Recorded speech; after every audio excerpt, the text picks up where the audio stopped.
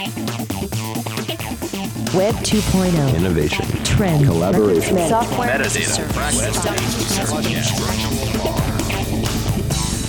Got the world turning as fast as it can? Hear how technology can help, legally speaking, with two of the top legal technology experts, authors, and lawyers, Dennis Kennedy and Tom Mile. Welcome to the Kennedy Mile Report here on the Legal Talk Network. And welcome to episode 171 of the Kennedy Mile Report. I'm Dennis Kennedy in another summer heat wave in St. Louis. And I'm Tom Mile in more of the same in Dallas. In our last episode, we considered a clean and fresh approach to email and explored the idea of good email hygiene. In this episode, we make our return to the planet of the apps and focus on recent developments and trends in mobile apps. Tom, what's all on our agenda for this episode? Well, Dennis, in this edition of the Kennedy Mile Report, we're going to be discussing some new developments in the world of apps, how these developments might affect lawyers, and whether anybody cares about it. In our second segment, we'll join in the speculation about Microsoft's recent acquisition of LinkedIn. And as usual, we'll finish up with our parting shots, that one tip, website, or observation that you can start to use the second that this podcast is over. But first, let's talk about what's new in the world of apps. Over the past few weeks, we've seen some interesting news come up about what people call the app economy. First up was Apple's announcement that they're going to move to a subscription model for apps, if not all of them, at least most of them in the App Store. And then comes news that the app bubble has burst, that the app boom is over, that we only use a couple of apps and we're not downloading any apps. And that always tends to lead to the inevitable discussion about whether something's dead or not. Dennis, do these stories lead you to believe that apps are dead again? Actually, they don't. So I have this new theory that when people are saying that something is dead, especially technology, in a lot of cases, they say that just about the time things are really starting to be interesting. And I sort of think that's the case with apps for a number of reasons. And I think some of this news is, especially that people don't use that many apps, is pretty much common sense and it's predictable. I mean, so when we first started with apps, I mean, you and I used to joke. I mean, you were writing a book about apps, so at least you had an excuse. But we had hundreds of apps. And the fact is that there's no way that you can use all those things. And the idea is you sample apps and you come down to the ones that really help you. And so I think, by its nature, that's going to be a handful or maybe two handfuls of apps that you use on a regular basis, and then some specialty apps that you might use when you're traveling and such. So those numbers and the lack of downloads don't surprise me. I think that the watch apps and other things may change that as people start to experiment in different ways. But I think it's a maturing of the market. The subscription thing is actually pretty interesting because, Tom, I know you like to say to me that I'm the king of free apps and I never want to pay for an app. But the fact is, I have bought some apps and I bought some expensive apps like OmniFocus because it fits exactly what I want. And in some ways, what Apple's doing on the subscription model is saying to people, hey, as you keep improving this app over time, the way the ecosystem is set up now, you can't make any more off of that app from people updating it. The apps just update for free. And so to me, it's sort of attractive if I don't have to pay as much to start with. And then there's an easy way for me to subscribe and I just get, to me, it needs to be automatic, but like another, like $4.95 or a year or $10 a year or something for apps that I really like, that makes sense. And I would prefer that at least as an option to have an app being funded through ads in it. Right, and I don't disagree. So let's kind of break this down a little bit. Previously, subscriptions were just used for apps that would stream media to you or would send regular information. Magazines, music, video. To me, it makes sense to pay a regular subscription to Spotify. Instead of buying my music online, I no longer buy music from iTunes or go and buy CDs anywhere. I rent it from Spotify. I decided I would rather pay them $9.95 a month to rent that music and to listen to anything I wanted to than to buy more music. And I'm comfortable with that for a monthly fee. But I guess what if my RSS Reader all of a sudden started to charge me a monthly fee to read my news? Or what if Tweetbot, which is, in my opinion, the superior Twitter client for the iPad and iPhone, started charging me a monthly fee to get my tweets? I don't really have a problem with that in theory. I think what I worry about mostly is the fact that the potential for all of this to add up. So you're right, you may have a handful or a couple of handfuls of apps that you tend to use, but I'm curious to know how this will work. For example, will there be some sort of trial period where you can try it out before paying a subscription, or do you have to start paying the subscription immediately? Do you then need to pay attention to what's on your device all the time? And if you're not using it, delete it before you get charged again? I mean, right now I'd say I probably have close to 150 apps on my phone right now, but I would say that the vast majority of them are for what I would call, single use cases, specific use cases that I very rarely get to, but when I need it, that's the app, and I love having it on there. It's the you never know when I might need it kind of app. But if I'm going to get charged a subscription for having all of those on my phone, then that becomes more than, $10 times 150 apps winds up being a whole lot of money to pay each year. So I'm more curious to know exactly how this is going to work out. Yeah, so I think in a way we revert to the software models. And so I think you're right. There's a trial notion. There's a shareware notion where you say, well, I would like to try this app. And if it's something that I like, can do it by a subscription. That makes sense to me. I don't know that I want to pay a subscription right away. And I don't know whether I want to, as you say, pay $5 a month, $10 a month, $2 a month for 100 apps just to use them. So the models have to be worked out. And so I think there's a couple things. So the models need to be worked out. I like the fact that subscriptions, give an incentive for people to update their apps and not do that extra work on updating them for free. I think that's a plus. I think that, built into the idea of subscriptions is, and obviously this comes from my perspective of working at MasterCard, is that you got to make the payment easy to do, because I don't want that to be a hassle, to pay the subscription within the app. And so I think it's a way of doing things. So I don't know that in every case I want to subscribe, but I definitely think I want to trial. And if it's a good app, I think that shareware notion of saying, hey, one way I can compensate the people who put together this great app is to pay a subscription. That's great. If they want to do a tip jar, they want to do, some other way that I can pay them that's not a subscription, that's also fine. I just am not crazy about, in most cases, saying that an ad model is the way that they're going to make money.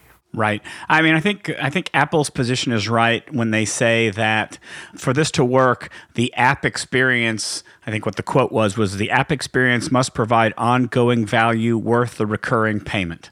And I can tell you already, I'm doing that for on my computer with a number of different things. I'm now willingly paying a monthly subscription to Microsoft Office for Office 365. I'm willingly paying a monthly subscription for my Adobe Acrobat because for me, it's worth the recurring payment to have that quality tool on my computer and being able to install it wherever I happen to be. And I think that the reason why this is possible now is that, in contrast to the past, the developers are able to constantly iterate their apps so they can push out new updates. I think we definitely benefit from that, but I also want to avoid the situation where an app developer is receiving monthly or yearly subscriptions from people who do it, and yet they still don't roll out any updates. I think the market will correct for that. I think that if people find that they're not getting the benefit of newly updated apps, they're going to quit the subscription. And I think that the developer will be incentivized to regularly update it. But I think that's a danger too, is that you've got to rely on that relationship between the customer and the developer to be a successful model for that. I guess I'm okay with this happening. It doesn't particularly bother me because I already have subscriptions. I still think that I'm waiting to see more details about how this is going to work. But I think one of the other interesting story that came out has to do, is to me somewhat related, and it's the story or the idea that the app boom is over. And they quote a story from ComScore, a survey from ComScore that says that 65% of smartphone users download exactly 0 apps per month, that people just aren't going out and downloading things the way that they used to be. And the rest, the other third are maybe downloading only an app or two per month. And I guess I'm curious, assuming that those are correct, assuming that the survey is right, any ideas why that might be happening? Yeah, I mean, I have one big idea, and that's mobile-first web design. So if I can go to mobile-optimized web pages, then a lot of things that people might use an app for, Facebook, LinkedIn, OpenTable, Yelp, all these different things, if they're great mobile websites, then could be an unsophisticated user, but somebody who doesn't use apps, that experience on the web is going to be just fine. Then they have to figure out, how do I do apps? Do I have to go to the App Store? How do I pay? What's my password for iTunes or for App Store? All those sorts of things. So it becomes a hassle. But if my experience on the web doing those things is just fine, then the app becomes less interesting to me. So I think in some ways, Tom, we're sort of exceptions where we say, no, there are apps that we really use and we like the experience of certain apps better, and there are apps that we use for productivity and other things. So I think that does make a difference. I suspect that the use of apps is down because at the beginning, people just downloaded tons of apps, and then they realized that they had screens full of apps. People who have not a lot of memory on their phone, and who take a lot of pictures, realize that they use up all that memory on the phone, and so they start deleting apps. And I don't think there's like the killer apps, Angry Birds and those things that people absolutely had to have. So I can see where it would start to go down for any number of reasons. And then, we're among lawyers. I think lawyers tend to think, when I have conversations with them about it, that they're looking for legal specific apps, and they don't really consider the possibilities of the regular apps. So I don't think that lawyers as a group are a heavy group of app users anyway. So I think all of those factors, to me, would say, if you're looking at the big numbers and dropping down, I see plenty of reasons for it. Well, I don't know if I'm disagreeing with you or disagreeing with your idea that mobile-first web design is responsible for it, only because I think you said it. My opinion is that I have yet to come across a mobile-first web design of a site or a service that is better than an app that's on the phone in terms of pure functionality and the ability to get things done. So I'll be skeptical if that's a reason. The research that I've seen really seems to indicate that people just don't need that many apps. There was one study that found that 42% of all time spent on a smartphone is with just one app, the app they use most. And that's almost half the time. Those of you who are living in the world of iPhone don't get this benefit, but there are some apps and some services for Android phones where they will actually help you organize your screen by surfacing up to the top the apps that you wind up using most often. And those icons go to the place where you're most likely to get to them. And I'll tell you that when I use those services, I am shocked at the number of apps that are up there. I'm using maybe 5, maybe 7 or 8 apps frequently, and everything else is very, very little time. And so I think that has something to do with it, is that, nowadays when I see these new, when I see stories about new apps, it's very rare that there are new apps that are out there that I think are very interesting. And it almost seems like the innovation for apps has, I won't say it's gone away, because there's still some great apps that are coming out, but I would say that it has lessened. It seems like it is not as significant as it was in the past. And as for lawyers, as you mentioned, I mean, the ABA's Legal Technology Resource Center survey found that a very small percentage of lawyers have even ever downloaded a legal app to their phone or to their tablet. I mean, they just don't find the need to use legal apps on there. And I think that that's pointing to the fact that that most people, and lawyers included, view a smartphone as a communication device. And they're going to use it for the same thing that everybody else uses it for: taking pictures, sending text messages, and watching their social media feeds. I'm just going to go really, back to simple things on this. So what I find is that there's two things that happen here. When you have a lot of apps, you realize how hard it is to move apps around and to get them organized in a way that you want. And that is very important. Tom and you were talking earlier today on a webinar we did. When we first started using Slack, we would use Slack, and then we would email each other to say, why haven't you responded to what I sent you in Slack? And for me, it took moving it to the home screen of my iPhone for Slack to become really useful to me, because then I saw the notifications. But Slack was several screens back in there, and you got to do the thing where your apps are jiggling and then move them to the edge and, move between screens. And so when you have a lot of apps, it's just really difficult to organize. And a lot of people don't know how to do that. And even if you do, it's cumbersome. And then the other thing is, I just run into a lot of people who are out of storage on their phones because they, saved money by going with the 16 gigabyte iPhone or whatever, and they take a lot of pictures. And so they run out of space. And the one thing that you can show them that they can do, and they learn how to do, is that you delete apps that you don't use. And so that means that people tend not to add new apps once they feel that their storage challenged on a phone. And I think those are two big things. And then I think the third thing that we can go into is that I think that a lot of people don't realize how good a lot of the apps have become. And right. so it's been a while. And so they're used to apps from a few years ago being really primitive, and some of the apps are excellent. I know that you and many other people just rave about the Microsoft Outlook app for email, and I don't think a lot of people would even think to download that app. No, I agree. I think that a lot of the apps out there have gotten to be really good, and they're slowly getting to be really good, and it's maybe taken people by surprise. I don't want this to become an episode about iOS versus Android, but the comments that you made are interesting to me in that, at least to some extent, Google is addressing some of those issues with regard to its Android phone. So, for example, you had Slack buried in a bunch of screens. Android, by contrast, has what they call an app drawer, and I can get to all my apps, and they're alphabetically arranged, and I can see them. I can get to them very simply if I need to get to all my apps.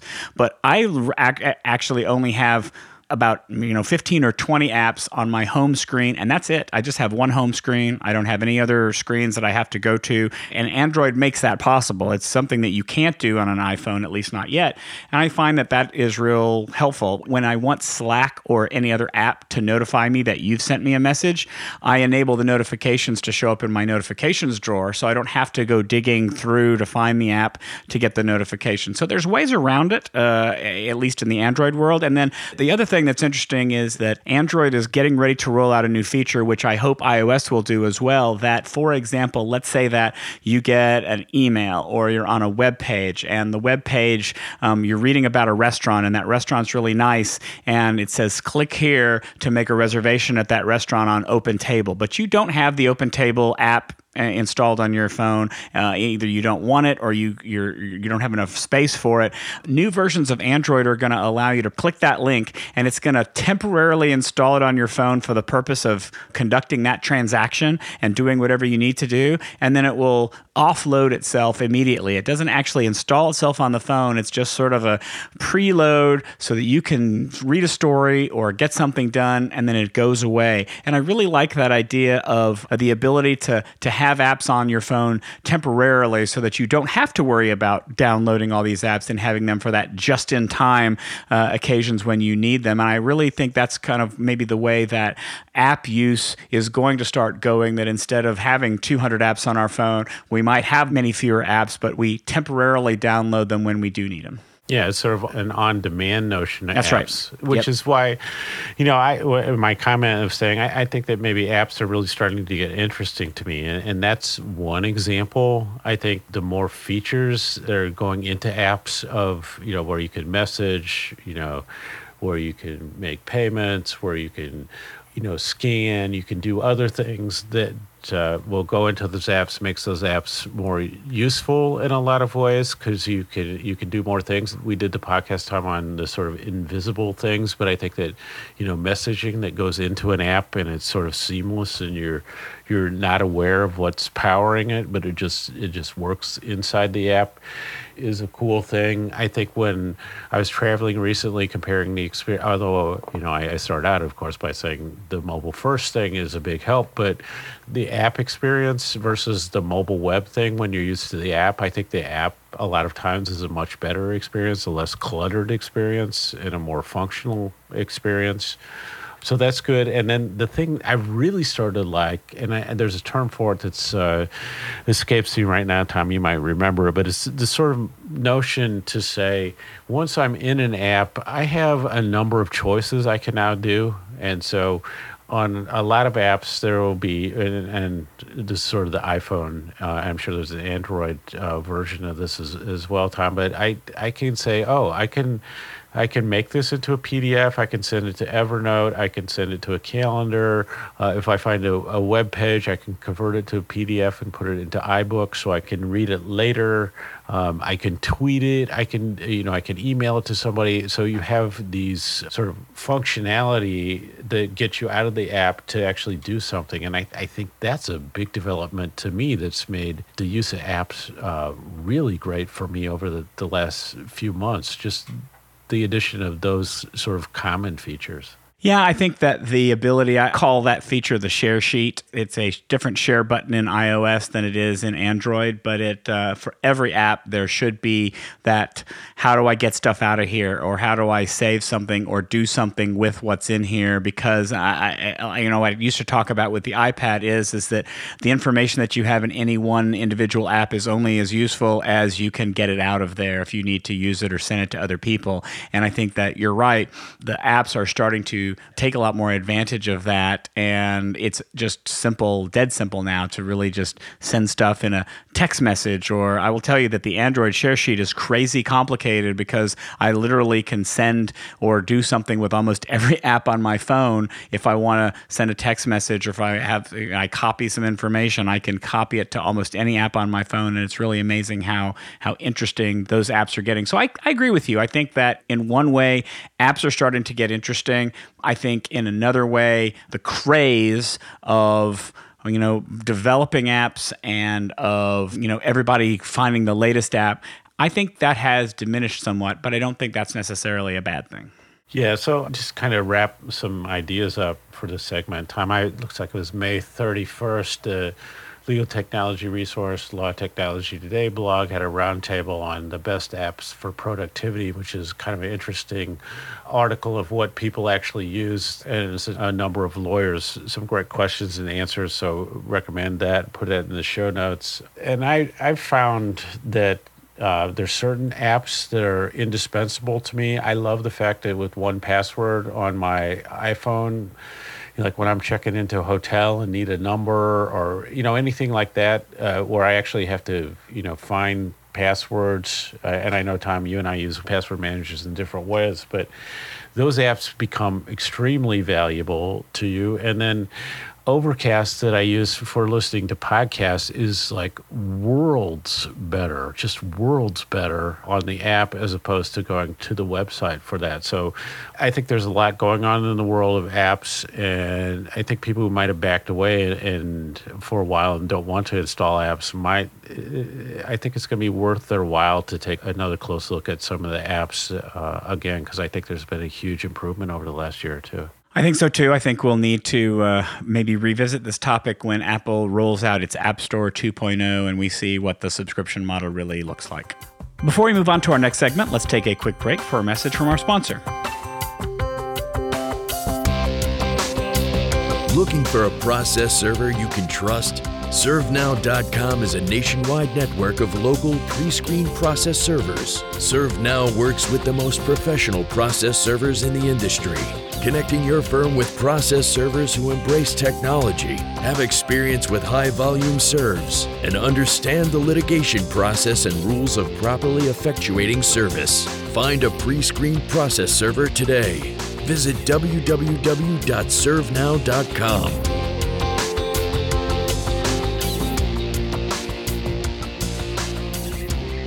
And now let's get back to the Kennedy Mile Report. I'm Tom Mile. And I'm Dennis Kennedy. The big tech news lately has been Microsoft's recently announced acquisition of LinkedIn. I've now had time to move past my initial reaction, which was, of course, what does this mean for a new edition of Allison Shields' nice book, LinkedIn in 1 Hour for Lawyers? I've seen a lot of speculation on the impact on lawyers, interesting, and some of it is actually quite wild. So we thought we'd jump in with some speculation of our own. Tom, what do you think this acquisition might mean for lawyers who are heavy users of LinkedIn? Well, it's funny because although I know that some lawyers are heavy users of LinkedIn, my initial thought when I saw the news, because there's a lot of people with strong opinions on both companies, my initial thought was, one boring company bought another boring company. And maybe the way to put it is that neither LinkedIn nor Microsoft are considered to be very cool in the tech world. They're very solid companies, but they're not hip, I think. But they're both incredibly successful companies. And I think that in some ways, Microsoft's purchase of LinkedIn makes total sense. And I think that for lawyers, I kind of want you to talk about the social aspect of it. I'm thinking about the functional, practical aspect of it, because now there are so many different ways that LinkedIn can integrate with Microsoft. All the information that's in a LinkedIn profile now has the ability to flow directly into your Outlook contacts. It flows into Skype. That information is now going to be part of Cortana, so you can ask Cortana a question about a person and you can get that information. And all the other products that Microsoft has, there's opportunities there.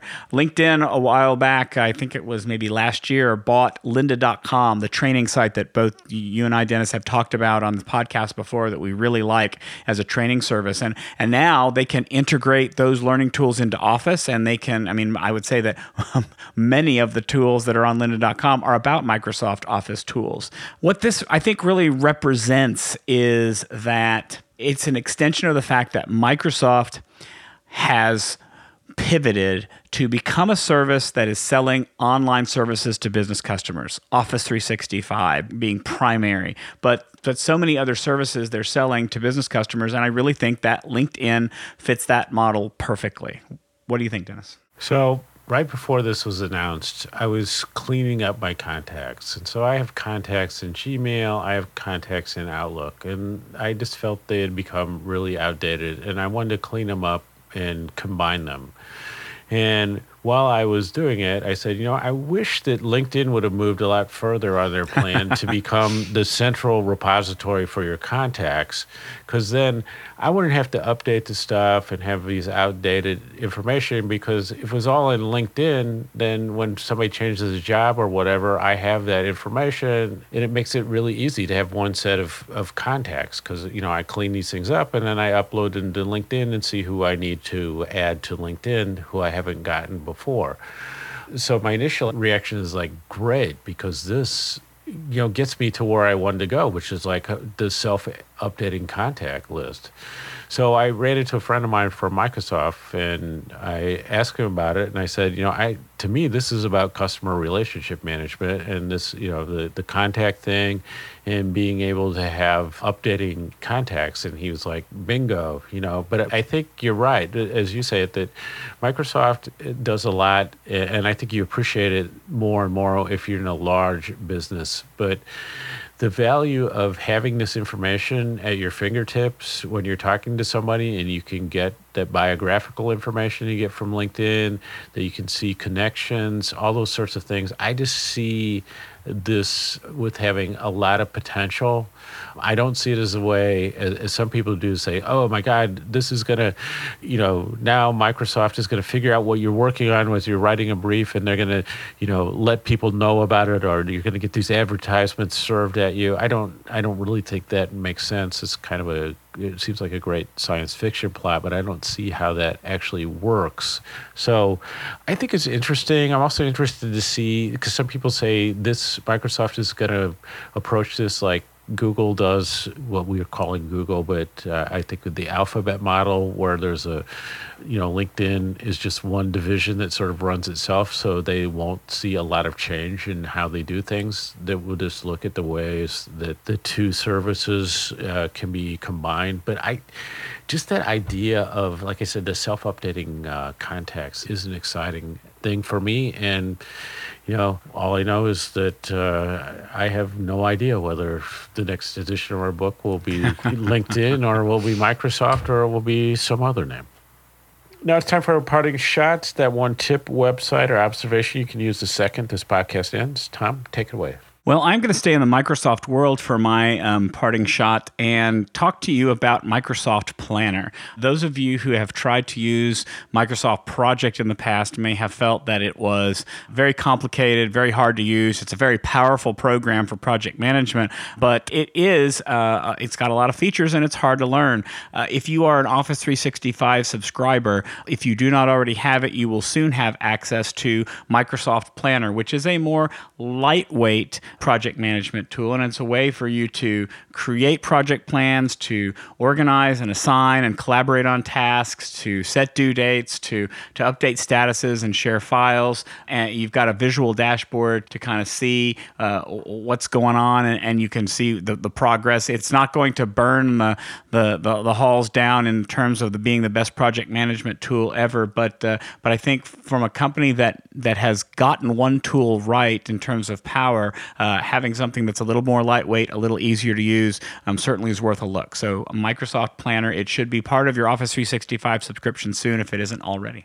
So my parting shot is we've talked a lot about Kevin Kelly, and who's behind the Cool Tools site that we mentioned quite a bit on this podcast. But he has a new book called The Inevitable, which examines, I think it's 12 trends in technology, sort of the big picture trends. And so there are things like tracking and how we're using AI and things are getting smarter and a number of things like that. And so he's trying to look at those trends and say, these trends, when you step back, are really going to happen, and they're inevitable in a way. And so he uses the example that of what he means by inevitable is that once the telephone was invented, the fact that we would be communicating by phones was inevitable. The fact that at one point it would become the iPhone is not something you could predict, but you can sort of tell where things are going. The internet being the same way, that sort of thing. Tracking, once we start tracking, we know that once we're able to track anything, we're going to be tracking everything. And so what we need to think about as a society and as individuals is, in response to those technology trends which are going to happen, what does that mean? How do we react to it? How do we control that? What decisions do we make? What policies might we want to put in as we react to those? So, very good book. Obviously thought-provoking, but even better for those of you who don't have time to read is that Kevin has done a lot of podcasts recently, and he's just a great guest on podcasts, and he really goes through the ideas in the book in a way that's very easy to understand. So I recommend both the book and tracking down the podcast that he's done recently talking about the book. So that wraps it up for this edition of the Kennedy Mile Report. Thanks for joining us on the podcast. You can find show notes for this episode at tkmreport.com. If you like what you hear, please subscribe to our podcast in iTunes or on the Legal Talk Network site, where you can find archives of all of our previous podcasts. If you'd like to get in touch with us, please email us at tkmreport@gmail.com or send us a tweet. I'm at Tom Mile and Dennis is at Dennis Kennedy. So until the next podcast, I am Tom Mile. And I'm Dennis Kennedy, and you've been listening to the Kennedy Mile Report, a podcast on legal technology with an internet focus. Help us out by telling a couple of your friends and colleagues about this podcast. Thanks for listening to the Kennedy Mile Report. Check out Dennis and Tom's book, The Lawyer's Guide to Collaboration Tools and Technologies, Smart Ways to Work Together, from ABA Books or Amazon. And join us every other week for another edition of the Kennedy Mile Report, only on the Legal Talk Network.